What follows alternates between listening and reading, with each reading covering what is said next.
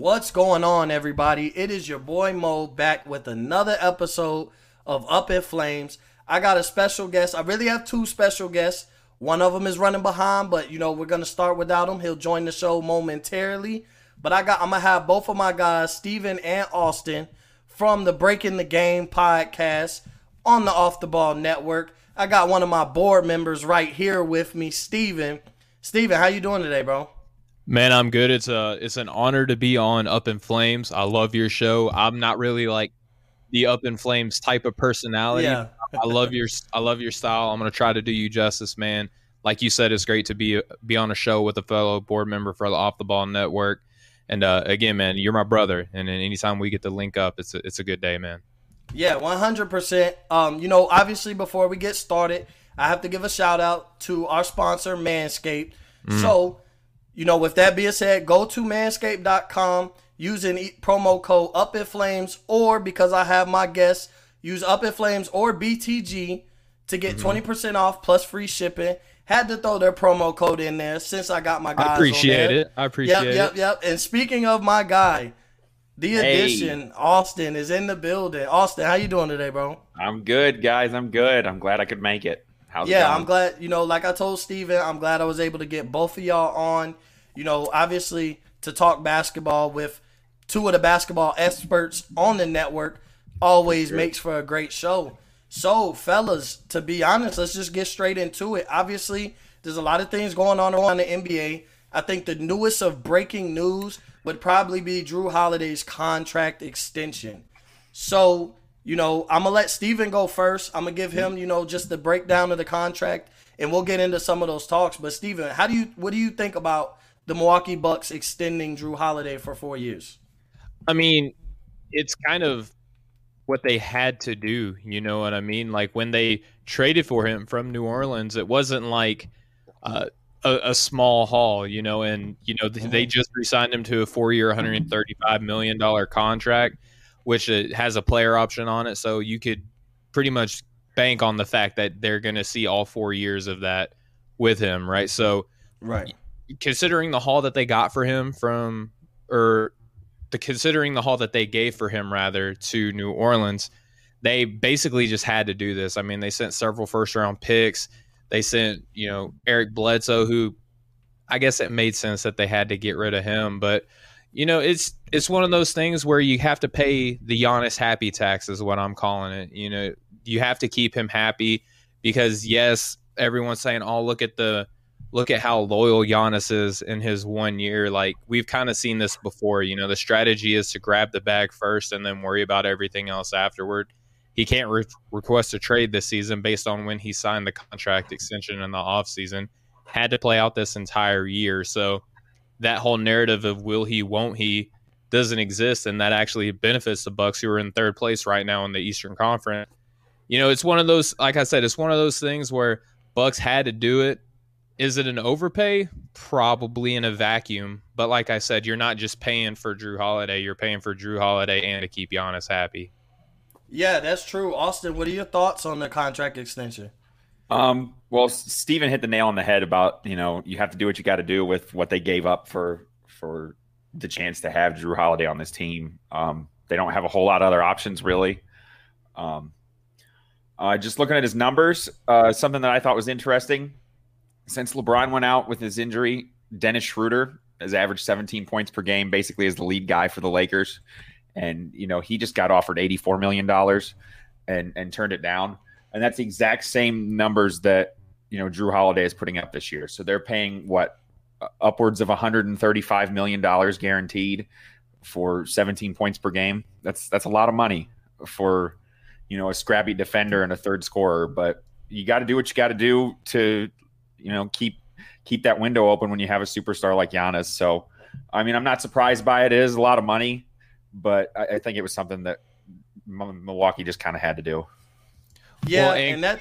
Oh, go ahead. Can I just want to add something else real quick. Like, it's one of those things that they had to do, and Austin, you pointed to Drew Holiday's numbers. I would like to also say, look, this is they've only had a half a season together. Right, and Drew Holiday's been in and out of the lineup. they're still trying to figure each other out a little bit. So I know that we have a tendency to kind of be like, what have you done for me lately in the NBA? I look at Drew Holiday and this team. I mean, outside of Brooklyn, they have just as good a shot as anybody in the Eastern Conference in my eyes, with Giannis, with Chris, and with Drew. I mean, they got a good bench rotation as well. So, I mean, if they have to make a change down the line, I bet it's going to be Coach Budenholzer.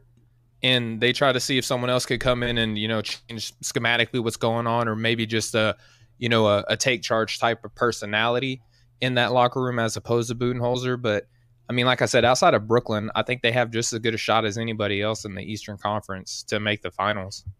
Yeah, I definitely agree. And I think, I think everybody can agree that there's a lot of pressure on Milwaukee this year. They have it, to have a superstar like Giannis not have made the Eastern Conference Finals yet. Obviously, he's a back-to-back MVP. So there should be expectations. We have that, for Kawhi Leonard, for LeBron James, obviously for Kevin Durant. It's like, you got to compete for a championship, and not having yet made a conference championship, let alone a finals appearance, it gets crunch time for Milwaukee. And like you said, they were able to retain Giannis on the contract extension. The numbers game is kind of what bothers me, is because over the next 4 years, each year his contract becomes more and more untradeable. So if Drew Holiday doesn't work out, he's not the answer, Giannis wants out or wants more help, Drew Holiday would be the guy you would think that they would look to get rid of. But how many teams, as Drew Holiday is going to be, in 2 years, 3 years on the wrong side of 30, everybody isn't LeBron James and going to be 37, 38 years old, playing at an MVP level type game. We haven't seen that consistently from superstars, period. Typically their last, when they get up there in that age, you see a major decline. Tim Duncan, Dirk Nowitzki, even though Michael Jordan was really good in Washington, like he still was a really good basketball player, he wasn't the legendary Michael Jordan that we were used to. So you're going to see Drew Holiday at age 33 and 34 be making $34.7 million and have a player option of $37 million his last year in 2024, 2025. To me, that's where the cause for concern, and like you said, you had to do it. All the assets you gave up your future assets, obviously, to really build young. And these superstar players don't want a rookie to be there like, okay, this is how we're going to get to a championship. Because a team like Milwaukee isn't getting a Jalen Suggs or a Cade Cunningham anytime soon. With Giannis alone, they're not going to be that bad. It's going to take, knock on wood, a serious injury to Giannis and Middleton for them to be that bad to get like that high of a lottery pick. But like I said, as Drew Holiday gets older, we talking about Dennis Schroeder and what the Lakers felt like he was valued at. I think they're about the same type of player. Like, Drew Holiday might be a little bit better, because I think he's a better defender. Offensively, I think they bring the same style of play. Drew Holiday's a little bit more scrappy, but I like them offensively. I'd take Drew Holiday because defensively he's more of an impact.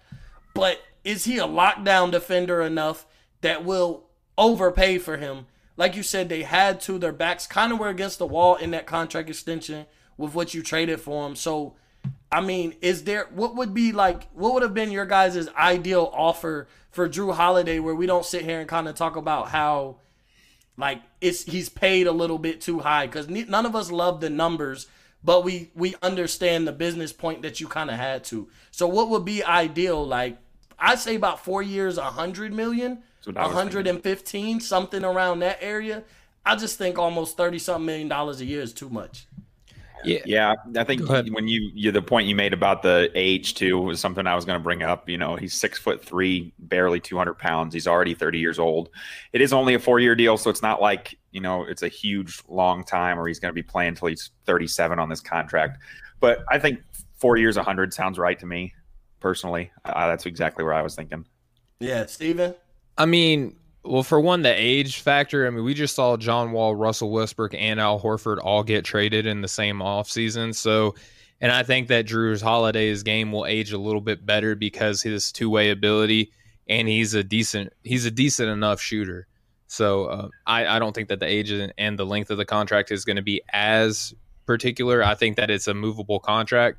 But, I mean, he's not a max contract player. I would even settle for 10 less, or 125 million, just to say, hey, look, we value you pretty highly, but we also want to have our roster intact enough to where we can add players here or there. And plus, it's in Milwaukee, Wisconsin, typically not a team associated with being comfortable, paying the luxury tax.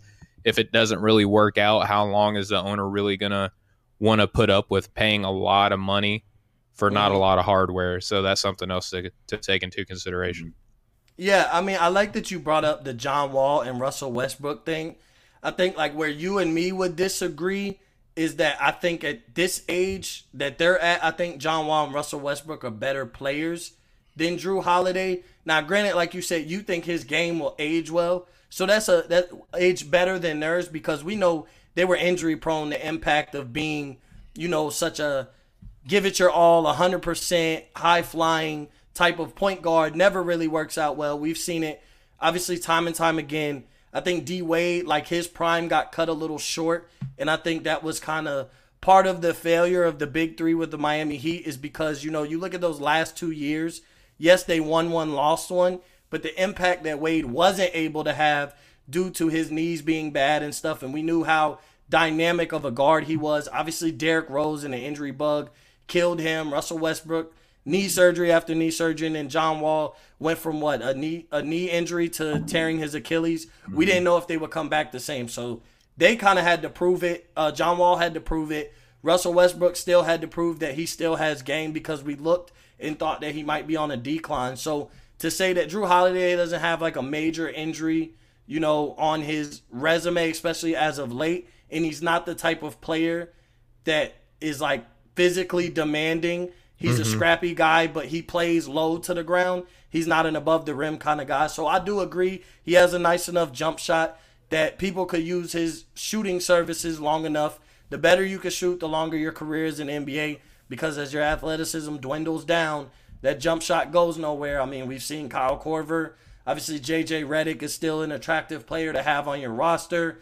The signing of Ben McLemore to the Lakers shows that, shooting keeps you a roster spot. Obviously, we look at Steph Curry and Klay Thompson. Like, we see those guys, even though Klay's injured this year, I think he's going to come back. He'll be just fine. He's a jump shooter. I think even as Steph Curry slows down a little bit, he'll be very effective, whether it's for the Golden State Warriors for the rest of his career, or he goes and joins up with another player, whether it's LeBron James or links back with Kevin Durant or something. I have no idea. There's going to be all type of possibilities if he doesn't sign an extension. But the better your jump shot, the longer career you're going to have. That's just my opinion. But to move on, and I think this was more of a rumor than anything, but could it be bye-bye Venice Beach and hello South Beach for Kawhi Leonard this summer? He hasn't signed his extension, which is definitely something to pay attention to. Paul George has been up and down once again, kind of had a roller coaster season like we're accustomed to, in and out of the lineup, MVP level for 2 weeks, below all-star level for another 3 weeks, and it's kind of been, he's rode that roller coaster all year. We know what the Clippers are capable of. We have a lot of questions. They gave up the 3-1 lead. So, Austin, I'm going to throw it to you first. Do you see it? Is it a realistic possibility that Kawhi could jet from LA and go to Florida and play for the Miami Heat? And if you don't think so, but you think it's a possibility he could leave, where could you see him going? Miami makes as much sense as anybody in terms of a market that he would seem like he would want to play for, with a team that has a lot to be desired. They have a lot of pieces there that he would probably love to play with. I think it's very possible, and it all depends on the playoffs this year. If the Clippers make it to the finals, then maybe he does resign and thinks that he's got a chance at a title here. But if they get beat, before the conference finals or the finals again, and they're not really, a factor in the title picture, I don't know that he's 100% sure that hitching his wagon to Paul George is the right thing to do. And I don't think any of us really disagree with that yet. Paul George has had seasons where he finished top 3 MVP voting and disappeared in the playoffs. Like Damian Lillard said, you can't talk when your only game winner ever is in a Gatorade commercial, and I think that rings true. I feel like if curses are real, Dame Lillard kind of cursed him with that, with the whole when playoff heat happened and all of that stuff is just like breaking a mirror or walking under a ladder. It's just like bad luck, and Paul George just seems to step in it at every turn. So at the end of the day, Mo, I know you're a little bit of a Miami Heat fan, if I'm right. Yeah. I'll tell you, I wouldn't want to play for little brother, and I think the Clippers are always going to be little brother to the Lakers, no matter what, unless they win a title. So I think it's all dependent on what happens in the playoffs this year, but it's 100% possible. I'd actually like to see it. I think it'd be pretty fun. Yeah, Steven, what are your thoughts? I think I know one of your aspects that you'll throw in there, but what are your thoughts about Kawhi possibly, if he doesn't re-sign with the Clippers, going to South Beach? How realistic would that be? I mean, like Austin said, I think it's something that you have to keep your eye on. It would be foolish for you to ignore, especially considering that it was rumored a couple seasons back that he was going to go to Miami. So, I mean, the old saying is where there's smoke, there's fire. Well, this is the second, smoke sighting that we've seen in Miami with Kawhi Leonard. So something we got to pay attention to. Now, how much does he want to play at home? We know that was his motivating factor in wanting to get out of San Antonio. The Spurs kind of out-gangstered Kawhi Leonard here, and they were like, oh, you want to go to L.A.? I'm literally going to send you to the farthest team away from Los Angeles and bring in DeMar DeRozan and move on from you. So, he ended up getting to go to California. Apparently, he'd always been a Clippers fan. When they signed him, he had always been a Clipper fan. I don't know how much, is true about that story, but, he was happy to be there. And again, if he's happy playing in California, I don't know that he does leave. This may be him just leveraging his position like any other superstar does. Maybe if they do fail out in the playoffs, maybe they say, hey, look, I'm not re-signing you until you trade Paul George away, because I still think Paul George, for all of his shortcomings, he's going to be, in demand for a couple places, maybe a team looking for a third option instead of a second one, and maybe they trade more assets and draft picks to the Clippers, and they just try to play for the future a little bit more. But one interesting factor to your whole Miami Heat theory, Mo, is the fact that they just traded for Victor Oladipo. Now, what makes that interesting is both teams could execute a sign and trade for Kawhi Leonard for Victor Oladipo, and then maybe they attach draft picks to that. If you're the Heat, you don't have a lot left, but maybe a couple seconds. Maybe you finally give up Tyler Hero. Maybe this is where his value is realized to some degree.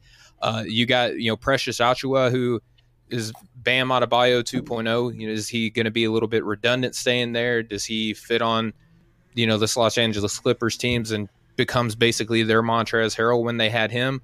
Who knows, right? But they do have young pieces. They do have a couple second rounders that they can send that way. And obviously, too, Victor Oladipo, do the Clippers look at the fact that, like, okay, we lost Kawhi Leonard. I'm not ready to admit that this is a failure.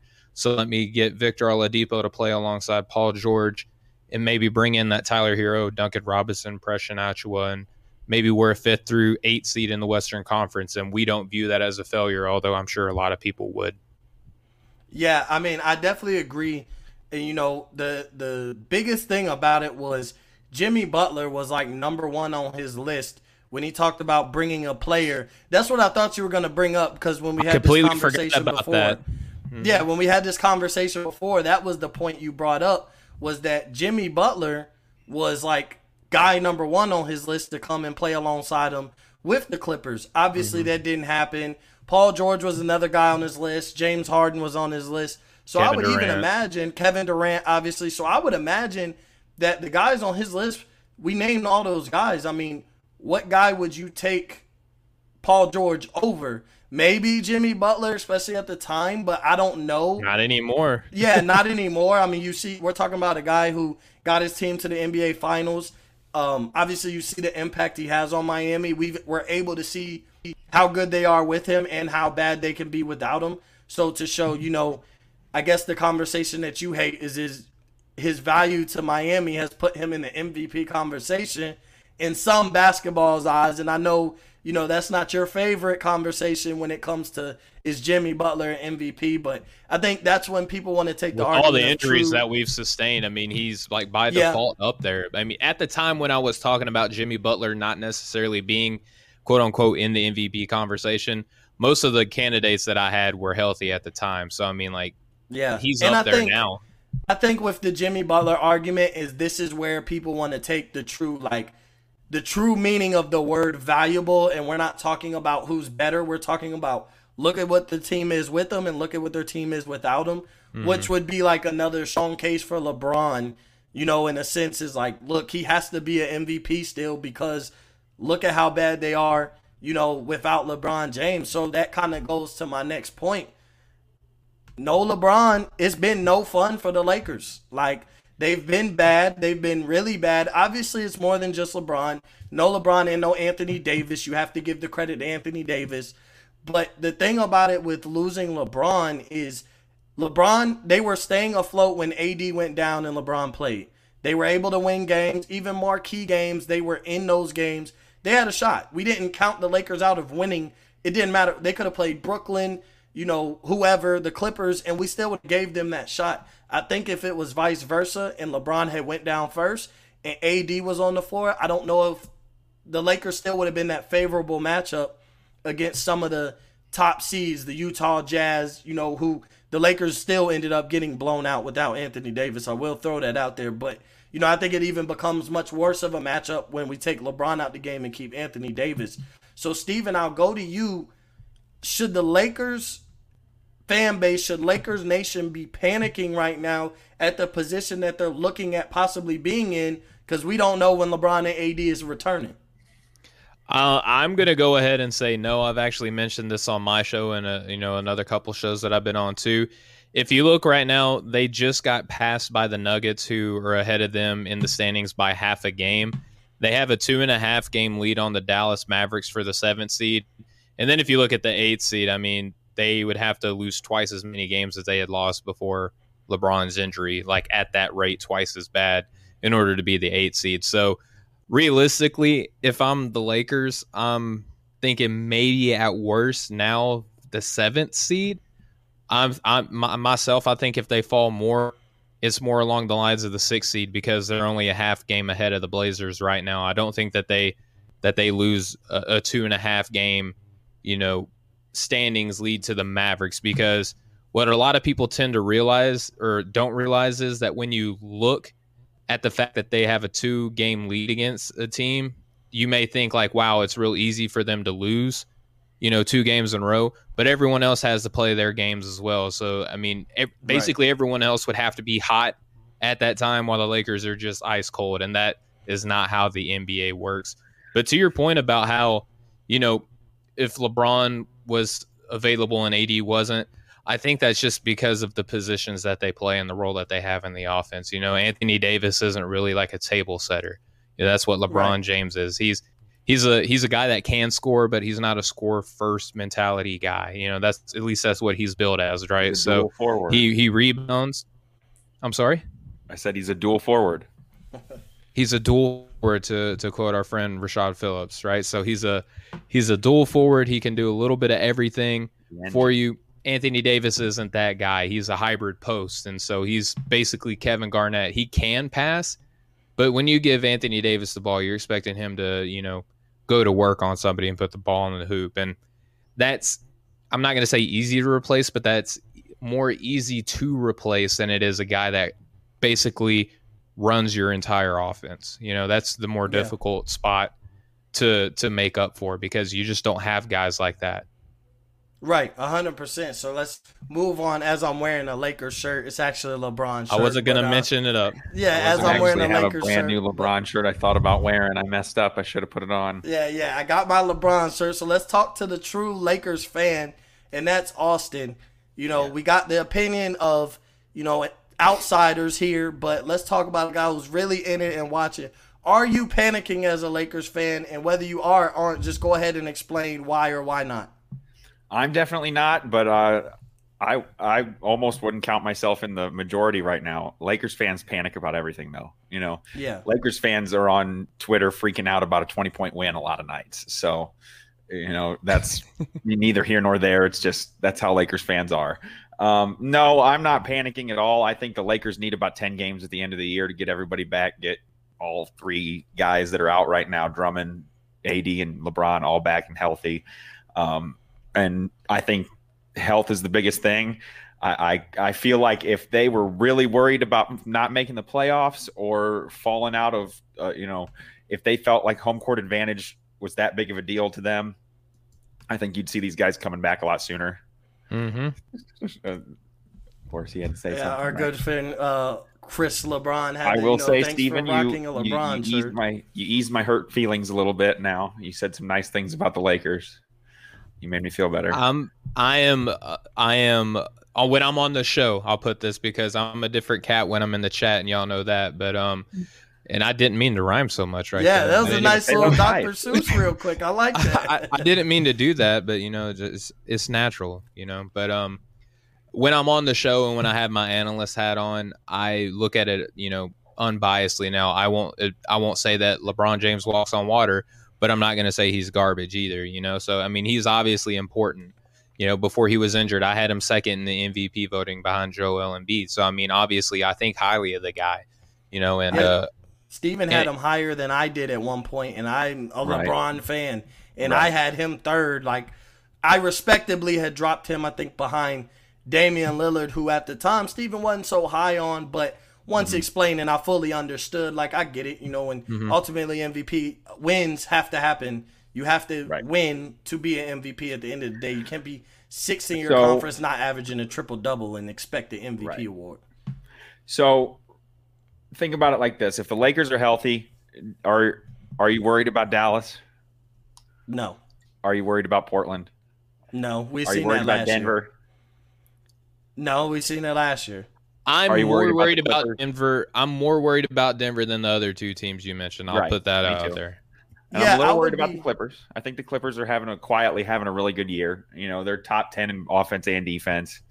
I still got to see them do it in the playoffs against these other teams. But do the Suns really make me worried? Not really. I just don't know that they match up real well against the Lakers if they're healthy. They don't have anybody that can guard AD or LeBron. Not both of them. Not for long stretches. So honestly, I think, like I said, I think it's all about health. If they get 7 to 10 games together at the end of the year, I think they're kind of feeling, at least the majority of this roster has had a year together. Whereas like in Brooklyn, where, KD's getting ready to come back and now Harden's out. How many games are they actually going to get to play together? Because they've played only 7. And I think that's going to be a little bit more of an issue for them than, say, LeBron and AD, who went through this whole playoff run already once together. And, Drummond, obviously they added in Schroeder, some different guys here and there. But overall, the main two guys are the same and know each other well enough that I just think, if LeBron's healthy, the Lakers are still the team to beat in the West for sure. Yeah, and that's kind of my outlook on it is like, I see if Lakers fans are panicking, I understand why. Because when we talk, this isn't the bubble this year. So, like, home court is a factor. The traveling is going to be a factor. From what we know so far, I mean, they're putting fans in the stands slowly but surely. I mean, they want sellout crowds here soon. Obviously, baseball the Texas Rangers did it. And first time, whether it was safe or not, it was a good feeling just to see that, like, it seems like people are trying to get back to normal. Seeing a sold-out stadium was amazing because it's a sight that we didn't think we'd ever say, I haven't seen that in a year. But, to be able to say that, whether it's smart or not, those people make their own decisions. So, if you were comfortable going, great. But I think the thing that Lakers fans are panicking about is it going to be any tougher going at number 7 through who I have to go through, or going at number 2? I personally don't think so. And the reason I say that is because I feel like your threats are the Clippers, the Suns, the Jazz, and the Nuggets. To get to the finals, you're guaranteed 2 of them. You're going to see 2 of those teams, 2 of the top 4 teams, whether you're number 1 or number 7. I understand that, like, okay, a Game 7 home is a lot better than Game 7 away, but I'm going to be honest. And first off, until all these crowds are sold out, it's not going to be much of a factor, especially when we're talking about a guy with a championship pedigree like LeBron James. That a Game 7 performance is like, I think he's hungry for being able to do something outstanding in some Game 7 to continue to build his legacy and chase the greatest of all time title, whether you think he can ever or not. I think he has that on his mind, and what makes more than just championships iconic moments. He will thrive in a game 7. I don't care whether it's home or away. Also, my only concern as a Lakers fan would be that I have LeBron James and Anthony Davis 100% healthy. Like you said, Austin, I'm not worried about any of these teams. And like Steven said, I'm more worried about Denver than I would be Dallas or Portland. And that was the same thing as last year. And we heard it last year. You know, the Lakers were going, and it was like, you know, the Blazers have a matchup. You know, it started in the first round with the Rockets. They got Harden and Westbrook. They have a matchup that just could kill the Lakers. They might get upset. Okay, then we go to the second round. They go see the Blazers, and it's the same thing. Well, you got two guards. You got them backwards. It went Blazers and then Rockets. Okay, my bad. So, yeah, you're right. So, you know, that's why I bring the basketball experts on here to correct me when I'm wrong. But, Bro, yeah, you correct me all the time. Don't. Oh, hey, yeah, it goes both ways. But that's the thing is they said their weakest spot was the guards. And, yes, we have LeBron James, who we know plays point guard, but when we're talking about having to guard a Damian Lillard and a Russell Westbrook, Harden, you know, and CJ McCollum, we don't really expect LeBron to do that. But I think as long as they're healthy, I think, you know, with them winning the championship last year, everybody knows that's all you need. You just need a LeBron healthy and rested, and that might have been the difference in why it seemed so easy for them to pretty much win a championship. Their toughest matchup was really Miami in the finals. They kind of ran through the West. You know, even Denver, it wasn't a tough series. And I think because obviously with the break that they had, LeBron had a lot of rest. So I would be looking at that. And if I went into this year and felt like I could repeat that, I would. And that's what it's looking like. You're going to get LeBron James, maybe not 3 months off, but you're getting him that type of rest where he's going to come in and he's going to be 100% for the playoffs. At the end of the day, that's all you need when it comes to LeBron James. If I have LeBron on my team, I don't really care about the 72 games this year. I care about the playoffs. You can put me at the 8th seed. As long as I'm not in a play-in situation where I find myself on the outside looking in and I have to win 2 games just to be the 8th seed, obviously any extra wear and tear or any one-and-done scenario I wouldn't feel comfortable with as a Lakers fan, but I don't see them dropping that far. You know, and there's not really a lot of news. We don't know. LeBron could come back next week. We don't know. It's kind of been one of the most quiet injuries I've seen in a while, because you would think a guy like LeBron, after being hurt the way he did, there would just be coverage and updates, you know, every other day, weekly. We're not really getting that, and it's kind of the same with Anthony Davis. That's a little surprising to me. Did y'all not think there'd be a lot more like LeBron updates and expectations, and we kind of have an idea of where he'd come back? I definitely did. I feel like Rich Paul's doing everything he can to kind of tamp down all the storylines, and I just get this picture in my head. You know, it's a little bit nerdy, but it's like from Dragon Ball Z when you see like Goku in that like chamber, you know, healing up, getting ready for the, you know, the big battle at the end of the, or, you know, against whoever it is. I kind of feel like that's what it feels like with LeBron and AD right now. Like they're just, you know, they're sitting back, they're getting ready, they're, you know, healing up, preparing for the final, or, you know, for this playoff run. And so, you know, like we've been saying, it's just Denver, since the Aaron Gordon trade, does have the most efficient 5-man lineup in the NBA. They're like a plus 25 net rating with the starting 5 they have now. Michael Porter Jr. is averaging like 21 points a game over their last 20 games. He's really picked it up. So they pose a threat. You know, I think with the injuries, I would have to say Jokic is definitely at the top, if not top 3 for MVP right now. I think he already probably was top 3 before those injuries. But let's be honest. Last year, you know, everybody said all these teams had these matchup problems for the Lakers. And it turns out there's not a whole lot of matchup problems when you can put out a lineup that's all 6'6" and above and long and can defend. And they can do that again this year. They can defend any kind of lineup you throw out there. KCP is a plus defender. You know, LeBron's having a great year defensively, actually. AD, we already know, is a defensive player of the year candidate. Schroeder gives them a little more versatility against smaller guards. Kyle Kuzma's a long, athletic defender when he wants to be. And Drummond, adding him now, gives them that athleticism at the 5 position that they kind of lost when they lost Dwight Howard. So, I mean, THC. defensively, I just think they're on another level. Yeah, and like we said, I mean, it just comes down. I think the only concern is maybe that I haven't been hearing. Maybe as a Lakers fan, I should be a little concerned that I haven't heard much on, LeBron's injury or Anthony Davis. No true updates. I think the last thing I seen was probably last week, and it said it could be another 3 to 5 weeks for LeBron to return. Obviously, says AD, we don't really know. We know people were speculating that it could be more serious. We don't know.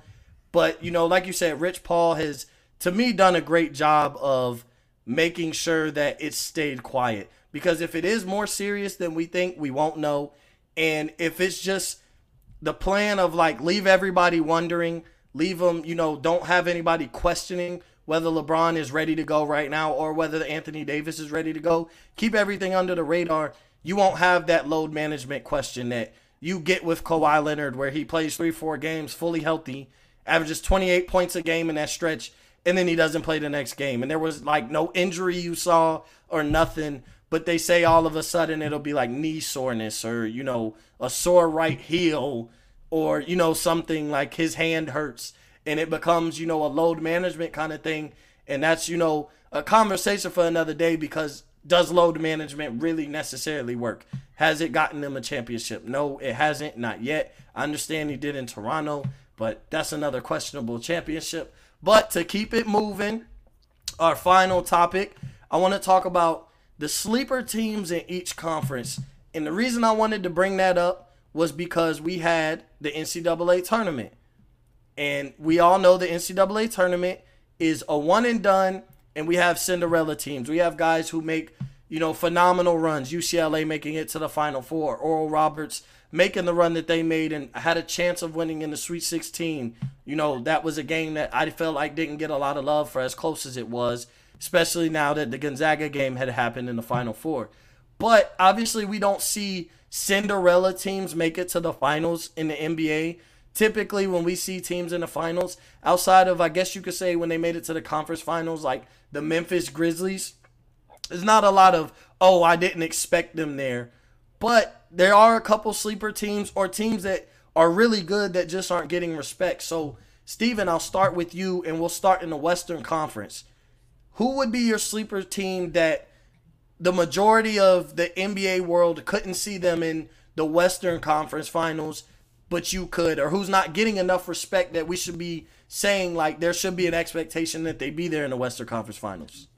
I mean, can I cheat and pick the first, second, or fourth seed? I mean, how it much wouldn't attention? Be cheating because I had the first seed in mind. So, I mean, to be honest with you, all three of these teams are like, yeah, they're nice stories, but let's talk about, a team that's in sixth place in the Eastern Conference or a team that's, in fifth place in the Western Conference. It's crazy to me that since you want to talk about the number one seed, I'll talk about the number two, the Phoenix Suns. I mean, is it crazy to believe that Chris Paul can lead this group of, younger guys along with Jay Crowder, who has playoff experience? I mean, if let's just say that the Lakers come back and they're fully healthy, right? And they have to battle uphill in order to make the finals. I don't think that they would shy away from that. But I mean, the theory behind something like that would be all these like tougher series would accumulate and maybe someone just catches them on a bad day, or let's, knock on wood. What if one of them aren't fully right when they come back, and I think that's a real concern depending on where they fall in the standings. Maybe they're not 100% when they come back. And what happens when you're not 100% and come back? I ask a lot of these guys, you end up right back where you were, so, and I think that that's a realistic thing. So outside of the Lakers doing something like that, I mean, Chris Paul, he's due for one. I mean, let's just put it that way. He's another guy that hasn't had an injury so far this year, but he seems to kind of hold off until the biggest moments of the playoffs for that to happen. So there's that aspect of it. But I mean, you got guys like Mikal Bridges, Cam Johnson, DeAndre Ayton, Campaign coming in off the bench, Dario Saric running a funky stretch five, point forward type game. They got a lot of guys on this team that it's really hard to not, kind of fall in love with this team. Monty Williams has done a great job. They're on a 6-game win streak right now. So I don't think yeah, and I heard something crazy. I think dating back to January, they have not lost more than one game in a row.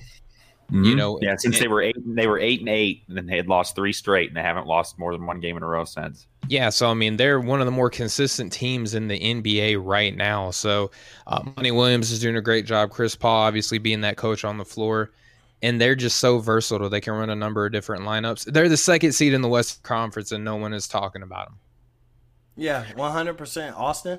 Yeah, I mean, I think you make really good points that both the top 2 seeds could be considered the sleeper team in the West, because you don't hear a whole lot of talk about the Jazz either, but they just keep beating everybody and beating them pretty handily. I think, if you want to call them a sleeper, we've already talked about them a lot. It's the Denver Nuggets. I think with the Aaron Gordon trade, they have an extremely versatile, lethal lineup, it looks like, with him and Barton, MPJ, Jokic, and Jamal Murray. Yeah. I think a lot of fans in Denver were pretty sad to see a guy like Gary Harris get traded away. I think he was a fan favorite, but I think ultimately was good for their team. I'd be more worried about losing Hampton. Yeah, me too. I liked RJ Hampton. I thought that was interesting. There's still a lot of people holding out hope for a guy like Bol Bol. I don't know if he's ever going to be what people want him to be, but I would have given him up over Hampton in a minute. Mm-hmm. That being said, with Aaron Gordon now, talk about a team that can switch and be versatile on defense, can do a lot of things on offense. And the nice thing with adding Aaron Gordon to this team is they don't have to ask him to do more than he can do. He doesn't have to be the second or even really the third option on that team. I think he can, on offense, he can kind of spot up. He can play in the fast break. I think kind of like the same thing happened to Kyle Kuzma when the Lakers went and got guys like Harrell and Schroeder, is all the pressure kind of goes off of them now because they don't have to be that third scoring option. And I don't think Aaron Gordon is expected to do that in Denver. And I think he can kind of just play his game. And with Jokic, the way he's been playing this year, he's putting up historic numbers. We've heard Greg Popovich talk about him like he's Larry Bird. So I don't know if he's that good, but he is having a heck of a year. So I think, they've obviously shown that anything can happen this year, I think, in these playoffs, just with the injury situation and the way the standings have really shook out compared to where I think all of us thought they would look like at this point in the season. I think it's safe to say that, any of the first 4 teams, 4 or 5 really seeds out West, you could make a pretty good case for making the NBA Finals. Yeah, I mean, and I'm going to go, like we said, we pretty much have the same, the same 3 teams. I'm going to go, obviously, with the Utah Jazz, the number 1 seed, because let the Lakers have no LeBron and AD injury. They're the number 1 seed. They're the talk of the town. Brooklyn is the talk of the town as the 2 seed in the Eastern Conference. Philly, I think Brooklyn is number 1 now. They're half-game lead now. Half a game at number 1. Philly has been the talk of the town as they've held on, even through the Joel Embiid injury until recently, the 1 seed.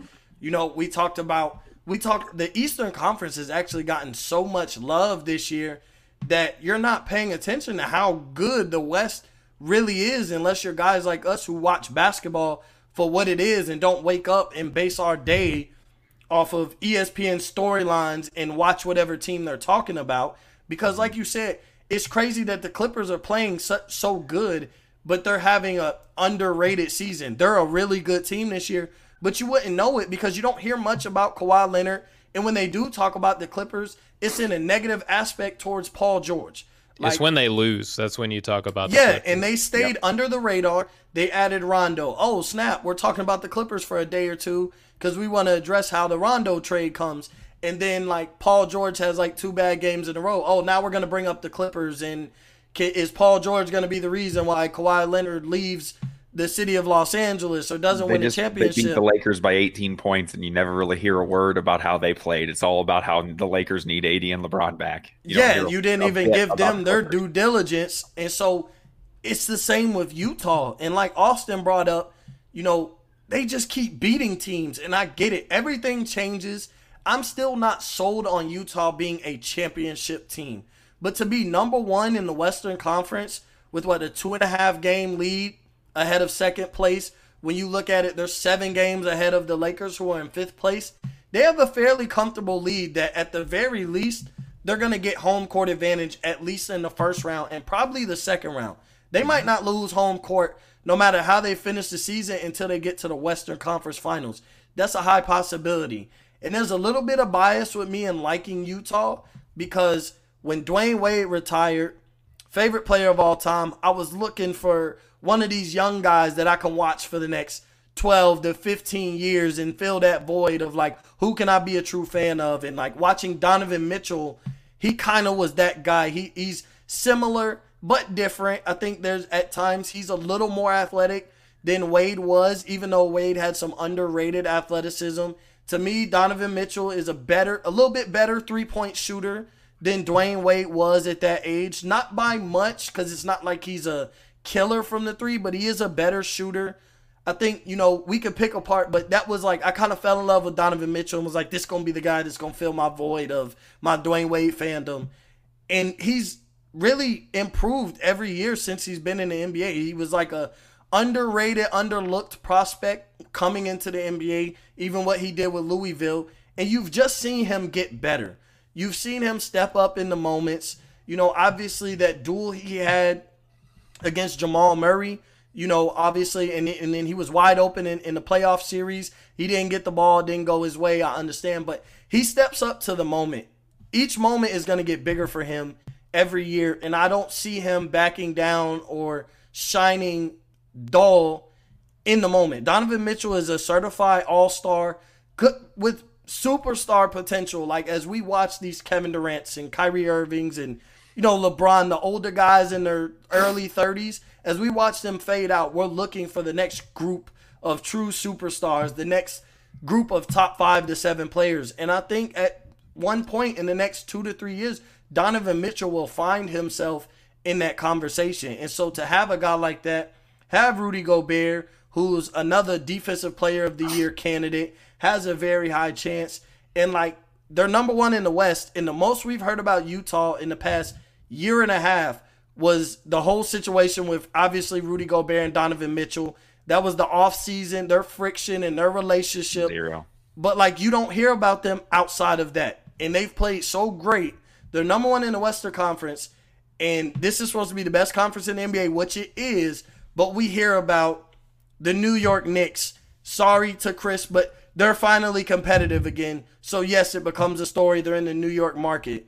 But, at the same time, there's no way the Knicks should be getting more love than the Utah Jazz, who were first in the Western Conference. So I wouldn't be surprised to see them in a Western Conference Finals. I look at how they match up against the Clippers, and I feel like their only true matchup problem that I don't know if they have an answer for is the Lakers, and that's kind of everybody in the Western Conference. We bring everybody healthy for the playoffs. The only true team that just teams might not have an answer for is the Lakers, but I think the Jazz could beat the Clippers in a 7-game series. I think them and Phoenix would be like an epic 7-game series of two teams that are really great that aren't getting a lot of love, and they'll surprise you. I think that'd be a down-to-the-wire great series that we will watch. I think the Jazz in Denver could be another really good playoff series. I wouldn't be surprised to see a 7-game series there, but I think they could be on the right side of these potential 7-game series between all these teams. So why do you think the Jazz aren't getting enough love? Like, is it that Donovan Mitchell just, people don't want to, kind of give him his praise and make him that bona fide all-star that he is? So here's the thing is, one, and Rudy Gobert and Donovan Mitchell has kind of made this point about the way the refs officiate games, is that they play in Utah. Like, I mean, even John Stockton and Karl Malone, they made back-to-back trips to the finals. It was just theirs to lose, but basically, you know what I mean? Like, no one looks at Utah as a sexy market. You don't make your money in the NBA covering the Utah Jazz, no matter how good they are. I mean, they've had one of the best coaches of all time in Jerry Sloan there, and they made the playoffs year after year after year after year. And it was just, okay, we know that they're going to make the playoffs, but that's all we really want to talk about. And if you look at this Utah team, they draw a lot of comparisons to like the Toronto Raptors when they had DeRozan and Lowry, or the Atlanta Hawks when they had, Korver, Horford, Millsap, and Teague, and DeMario Carroll. And people look at this team and they say, oh, this is just going to be another repeat of one of those types of teams. Well, what separates the Jazz from those teams in my eyes is, one, they're a really good defensive team. Two, they're a really good rebounding team. Three, they're a really good three-point shooting team. Four, they have a really good head coach. Five, they're the most cohesive team in the NBA this season. And then six, they have a bona fide go-to scorer in Donovan Mitchell. Number six is what none of those other teams previously had. None of them had a guy that they can go to in the clutch like a Donovan Mitchell, or when no one else has it, he can throw the team over his shoulders and say, I got this for y'all tonight. I'm going to hang up 50. You know, they have a guy that can do that. That's what separates the Jazz. That's what makes them for real to me this season. Yeah, awesome. you know, Steven, you hit the nail on the head right there again for sure with what you just said about go-to guy. You know, make no mistake about it, this is not that Atlanta team. That Atlanta team that you mentioned that they're compared to, who was their who was their number one option on offense, would you say? Maybe Horford. Yeah, maybe Horford. Would he'd be maybe the third option on this team? You know, I think. Well, he can't put the ball on the floor either. I think Bogdanovich. I think a lot of times if Clarkson was on the floor, he'd be ahead of him on the offense, and obviously Donovan Mitchell. And, Conley. You know, I love the Dwayne Wade comparison. You know, I think I feel that. I just think Donovan needs to kind of. He's not quite the rim attacker that Dwayne Wade was. I think that's the main difference I see. And, you know, what you said earlier, Mo, about Dwayne having underrated athleticism. Like, he toiled away for a few years on some Miami teams right before LeBron came, where he was doing things where everybody in the gym knew he was the only guy that was going to get the ball. And he was going in on 3 and 4 guys and doing incredible stuff. So, you know, that's definitely not lost on me. But this Utah Jazz team is one of those teams you talk about where, well, they're so well coached, they're so cohesive, they are deep, they have a bench, they have everything you look for. But all those other teams, like Steven said, don't have the superstars. Well, this team definitely does. They have one offensive superstar and they have one defensive, might be the best defensive player in the league. And they're in Utah. You know, they're not in New York City. They're not the Knicks. You know, it's the Utah Jazz. They shouldn't even be the Jazz. The Jazz used to be in New Orleans. Music in There's Utah. not jazz music in Utah. I mean, if there is, I don't think it's very popular. And it's a weird franchise. It's a weird place to have an NBA team. You got to find the right type of guys that want to be there and give them credit. You know, over our whole lives, they've found guys that are willing to be there, considering everybody always talks about how no big time players want to play there. Yeah. I just got one more point, Mo. Mm-hmm. If you're going to compare these teams to other playoffs teams, they remind me more of like the Dallas Mavericks and the Detroit Pistons when they were competing for NBA titles, more so than these Atlanta Hawks and Toronto Raptor teams that everyone want to put out there. Because Detroit wasn't the favorites to win it all. Like, even though that they had a well-rounded roster, a really good head coach, they played defense and could score. You know, the same thing with the Dallas Mavericks. The same things apply to this Utah Jazz team to me with those teams, as opposed to the teams that, you know, had great records but fell apart in the Eastern Conference. Yeah, Definitely. and then, you know, just before we move on to, you know, the Eastern Conference, the one point I want to hit on is when Steven said they're the most cohesive team. I know earlier in the season we had the conversation about the expectation of the Jazz, and what people weren't valuing is, look at all these rosters. Who pretty much has the same roster? The Utah Jazz. Who doesn't have to deal with team chemistry? The Utah Jazz. They didn't have a lot of big additions that impacted the team. There was no Rudy Gobert got traded for a star player. They had Mike Conley. They you know, you look at this team this year, they look almost exactly the same. So why they're so good is because a team like that, the star player improves, the chemistry improves, you know, the adjustments improve, and that's a cause for a great team. Obviously, they have a 6-man in the year. You know, our guy Chris LeBron brings up. They have a 6-man of the year candidate who might actually win 6-man of the year in Jordan Clarkson. He's been huge. He kind of fills a void coming off the bench that, like, he's the dynamic scorer that Mike Conley's not. But Mike Conley is such a great point guard of how he runs the offense. They balance each other well. you get two different aspects of the game when you have a Mike Conley in, as opposed to when you have Jordan Clarkson in, but they mesh together, I think. Mike Conley's a decent shooter. He's not your go-to scorer, but he can score. His floater is, questionably second to none. He's always had a great floater his whole career, and he can make plays. I won't consider him like a bona fide playmaker, but he makes the right plays. He can set the offense up. He's what people talk about Rondo being to the Clippers, the expectations should be. As far as getting a point guard, he's kind of what Chris Paul was with the addition of Phoenix Suns. I understand I would take Chris Paul over Mike Conley, but he fills that void of, he's what Goran Dragic is to the Miami Heat. You just need a guy that can run that half-court offense and that I can trust to make the right play and not turn over the ball. And when it's asked of you to score here and there, you can make that happen. And ultimately, that's what Mike Conley does. He'll have a surprise game where, he had 30. He has a hot night. But he'll give you 17 to 18 consistently, 7 to 8 assists consistently. He's going to play hard. He's not the greatest defender, but he's not the world's worst defender at point guard. He's going to play hard. And so I think those are all the big factors, but that cohesiveness, that team chemistry, is second to none.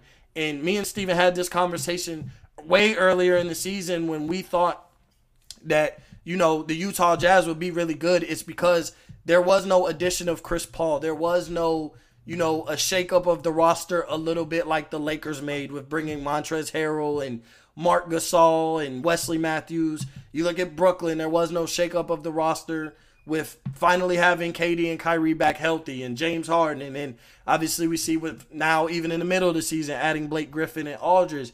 That's just been one team who's been consistently just been able to develop as a team with no outside factors coming in. But, moving on, last but not least, the Eastern Conference.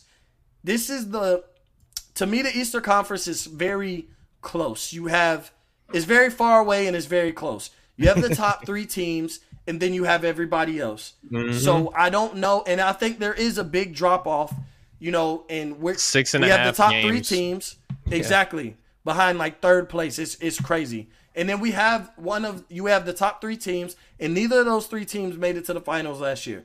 But one of the teams that made it to the finals, my Miami Heat, we're talking about is part of that big drop-off, and that's where the Eastern Conference gets very interesting and very, a lot of sleeper teams.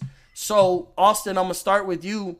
Who would be I won't be surprised if they make the Eastern Conference Finals. Who is that team for you that's not Philly or Brooklyn or even Milwaukee? Who's that team for you? Well, originally I was going to kind of go with Milwaukee just because they kind of been not really that talked about. But if outside of them, that's tough because that drop off is big. I guess I'll steal your team and go with the Miami Heat because that's the easiest answer. Obviously, they added Oladipo. I do think that helps. For all the talk of his inefficiency and the fact that he thinks he's going to get a max contract, and I think a lot of us disagree with that idea. He still scores 20 points a game. He still shows moments where he can take over and where he's almost, unguardable at times. He still does have some explosion here or there. I just don't think it's as often as it used to be. And he's not really developed the shooting ability that I think a lot of people saw coming before the injury. I think he obviously, when he made the All-Star team, he was at like 24 points per game. But I think I talked about this once before, his shooting percentage goes up like 4 or 5 points. That goes from 21 points a game to 24 or 5 points a game. And you're looking at a top 25 scorer in the league right there. All he has to do is shoot a little bit better. And teams seem to get Miami as a team seems to get the best out of their players, out of the guys. They're a team, I feel like Miami, the Spurs, those franchises, those two more than just about anybody, I feel like get the best out of guys. And if that's going to be the case with Oladipo, I think just think about how deep, the Heat can be now. Hero, if he picks it up in the playoffs again like he did last year, Duncan Robinson from, obviously from the perimeter. They've still got Jimmy Butler, who I think with a guy like Oladipo by his side doesn't and Dragic stays healthy and Adebayo stays healthy, you don't have to see him. You won't see him just exhausted at the end of game 5 and just nothing left in the tank because he's, the only guy out there that can really get it done for his team. He's going to have options to, kind of take some of that load off of him. So I think it's the Miami Heat. If you take out Milwaukee, I just think the Bucks are somebody to watch out for. I think for what we talked about with Drew Holiday's contract, they've won 17 of their last 21 games. They're one of the best teams in the East for a reason. I think, we all saw what happened the last 2 years when they led the league in wins and went wire to wire and were number 1 seed. It didn't work out for them. So, at least props to them for trying something different. And I think it'll ultimately help them. So I think they're another team to really look out for too. Yeah, Steven. I mean, I'm not going to argue against anything that Austin just said on both fronts. Miami, I think if you exclude the top 3 teams, Miami really could be the 4th seed right now, but basically because the way that the win-loss against the Atlanta Hawks have gone for them so far this season, that's why they're the quote-unquote 5th seed.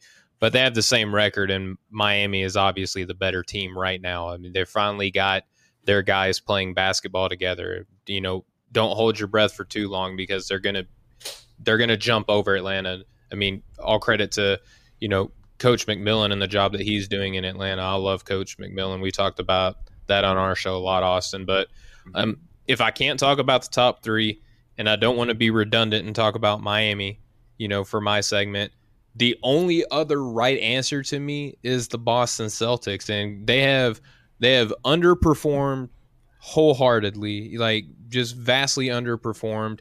But they've been without Marcus Smart, who is my reigning glue guy of the year.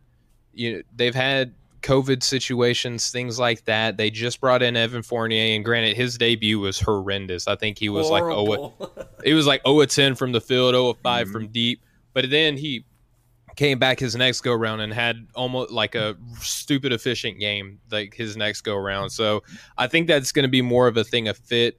Brad Stevens, his offense is pretty different from what you're going to see in a lot of other organizations, especially coming from Orlando from Steve Clifford ran offense to Brad Stevens offense is going to be very, very different. But I think that he's going to acclimate well. Kemba Walker is really going to be contingent upon how efficient he's going to be for the amount of run that he's going to get on the floor because of the contract, and his name is Kemba Walker, right? They have 2 guys on the floor in Jaylen Brown and Jason Tatum who can give it to you any night. I wouldn't be surprised if, Boston is like a 6th or 7th seed and they got to go up against a Milwaukee or Atlanta or Miami, and they advance to that next round. I mean, we're talking about the Boston Celtics, who have been in 3 of the last 4 Eastern Conference Finals, haven't done much past that. But, I mean, they're just figuring out their center rotation now. Rob Williams has been actually really low-key good. If you don't know who this guy is, please go look him up. He might be their best playmaker. Not even joking. He might be their best playmaker on the floor when he's out there. So they're figuring things out lately.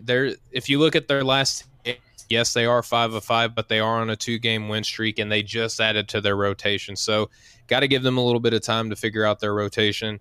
Ultimately, if I can't pick the top 3 and Miami's been talked about, to me, that only leaves Boston as a team that has been out of 3 of the last 4 Eastern Conference Finals as a team that you can consider.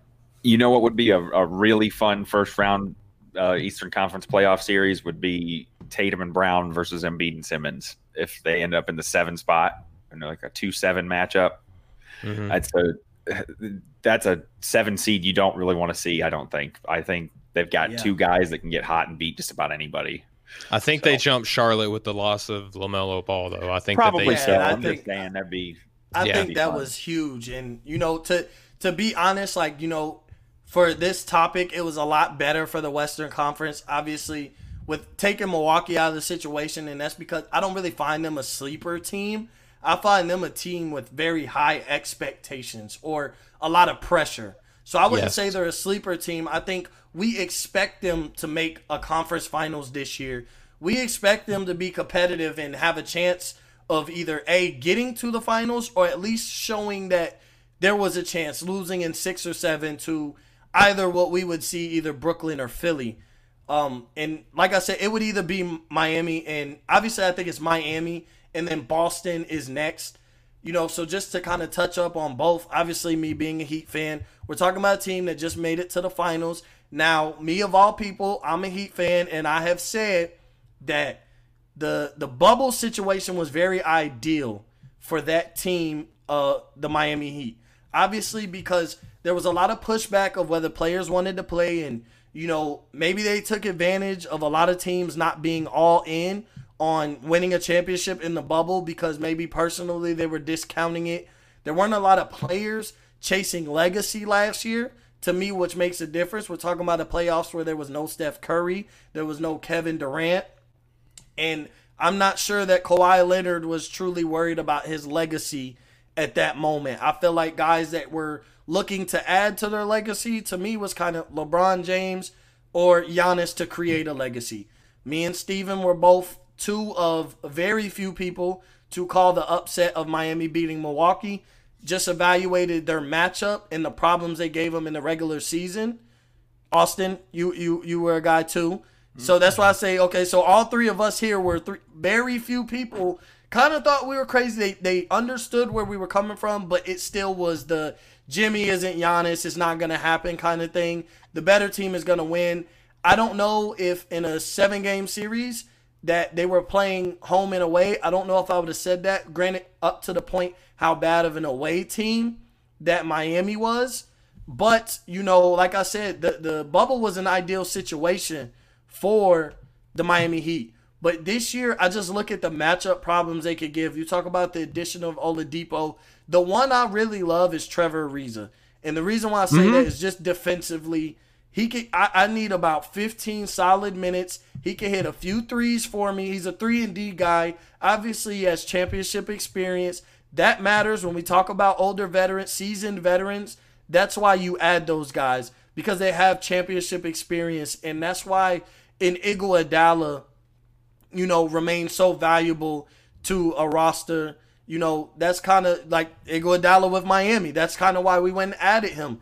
That's why he remains valuable to the roster of the Miami Heat, is because those two guys have championship experience. They know what it takes to get it done, and they can also help the younger guys get it done. Obviously, Jimmy Butler being, now having a finals appearance, he knows what it takes to win a championship, and he gave it his all. He definitely didn't come short. Like, he was, after Game 5, we kind of knew it was over. He was gassed. Like, we've never seen a guy, it was almost like we thought there might need to be an ambulance call, for the fact of how exhausted he was. So, but, with that experience, with obviously Bam Adebayo having played in the finals, that's very dangerous, is having all these guys have a deep run and have, Tyler Hero obviously made a name for himself, whatever name social media wanted to give him. I don't agree that it was justified and that he really earned it. Outside of that 30-point game, there wasn't much he really contributed, or else Jimmy Butler wouldn't have been as gassed as he was. But he was a social media star. He made that face and it went viral. It was, almost as viral as the Jordan meme. So he made it. Social media stars, we see it all the time. I consider Odell Beckham one of those, that he was really good. But Odell Beckham, you take away that 3-finger catch in his social media status, and how high on your list is Odell Beckham outside of what he can be. We always talk about what he could be. So that's kind of, but then with Boston, we need Kemba Walker to do something. He's not doing enough. Jason Tatum, what was it, their second year in the league, Eastern Conference Finals appearance, actually his rookie year, played against LeBron James and the Cleveland Cavaliers, had a great, Eastern Conference Finals performance, just couldn't get the job done. And the expectation for him to get the job done against a LeBron James-led team in his rookie year, a lot of pressure, obviously. And like Steven said, 3 of the past 4 Eastern Conference Finals have hosted the Boston Celtics in it. So if we talk about a team who can finally get it together and knows what it takes to get there, they're young. They have that takeover guy, and obviously either Jaylen Brown or Jason Tatum. And I think when we talk playoffs, that matters. And that's why, I value the Jazz so high. They have that guy. If it hasn't been proven, they have that guy who can take over the game. And I think that matters when we talk about the NBA. It's not a one and done and who was better that night. You have to be the better team for 4 of 7 nights as the best possibility of going 7 games. So I think it really falls down to like Kemba Walker and even Brad Stevens, because with being in the 3 of the past 4 conference finals, you would think they would have made that step to a finals appearance. Also, you would think that there wouldn't be much of a struggle the way they're struggling with a coach like Brad Stevens.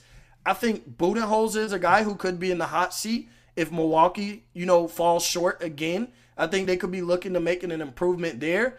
And I think Brad Stevens, whether it's justifiably or not, he could be in the hot seat. If not this year, I think we'll definitely be looking at him next year as, is this his last year as Boston's coach? Are they coming into the season with very high expectations? Obviously, Jason Tatum's going to be, 24 next year. Jaylen Brown will be hitting that age, 24, 25. So you still have your young guys who are about to hit their prime. You got to get the job done when you have 2 players like that. You have a guy like Kemba Walker. Obviously, Gordon Hayward has been highly missed. I mean, we've seen, what he's been doing, what he was doing in Charlotte. And you could tell they were missing that void. And I don't know if the Fournier move was to fill that void. I also think they failed tremendously at bringing in a center. They didn't we look at the buyout market. Even Aldridge, they needed help. Even though Robert Williams has been playing great. But Lob has been killing it lately. Yeah, but it's been up until him been killing it lately. The one thing we've been saying is they've been missing a big man. They were in talks to trade for Miles Turner, even before the season started. Didn't make it happen. Weren't able to get one of which Andre Drummond or LaMarcus Aldridge. So, that's one of those that, I think they just fell short. But, just to end it on that note, fellas, I appreciate y'all for coming on the show. So, as you guys come in, I'll let you guys announce your guys' way out. So, Steven, we'll start with Steven. Tell us where they can find you and some projects you guys got coming up as a duo. Well, Mo, I just want to thank you so much for not only hosting me, but, the whole Breaking the Game show. And this is the first time that Austin and I have been on a show together as guests. I mean, it's pretty cool to do that. So thank you so much for having us on. But you can follow me individually on Twitter at Steven. That's with a PH. So Steven BTG. That stands for Austin and my NBA podcast and Dash Radio show that we host. You can catch us on the Dash Radio app on the Nothing But Net channel every Monday and Friday at 6 p.m. Eastern, 3 p.m. Pacific. You can download our podcast anywhere podcasts are available. You can follow our show on Twitter and Instagram at BTG NBA Pod. You can follow us on Facebook at BTG NBA Pod. And go to offtheballnetwork.com for all your sports needs. I'm working on a response piece to ESPN's top 25 players under the age of 25 because it's disgusting. And I got to at least put out something that has a little bit of... Say it for what it is. You got to fix it. I got to fix it. And I'm working on that right now. I was working on it before I came on tonight's show, but again, thank you so much for having me. Yep, 100%. Austin? Yeah, man, this has been a lot of fun. This is the first time I've really been a guest on anybody's show, so thank you so much for having me. I knew what I was getting myself into. You always run a great show, Mo. You've always been a great guest. You're a great, dude to work with for sure.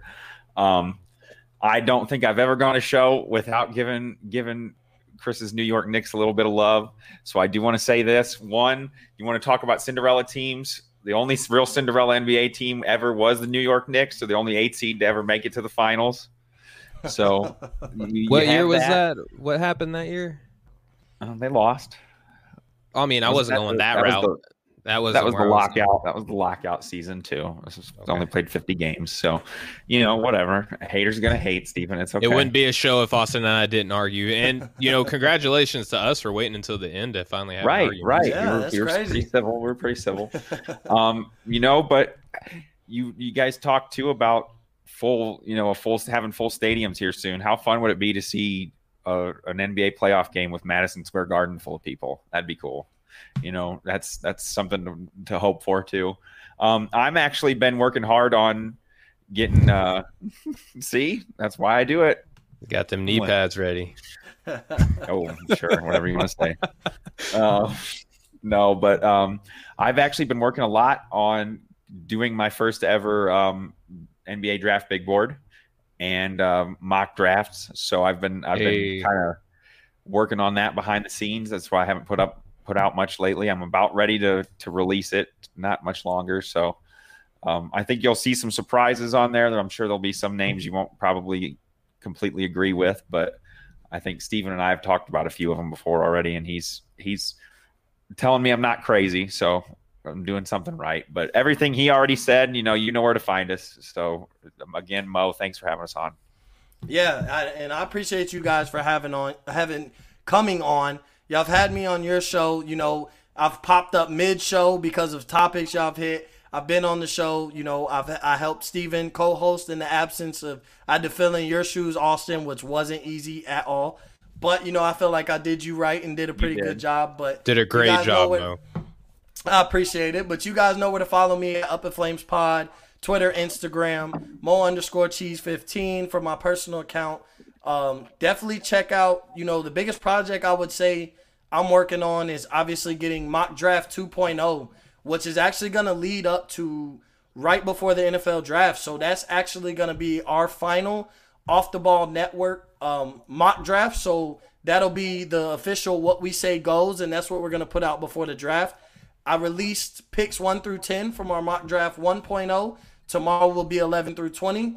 And leading up to Friday, Thursday, we will do 21 through 32 so that everybody can kind of get a refresher of our previous, you know, mock draft 1.0.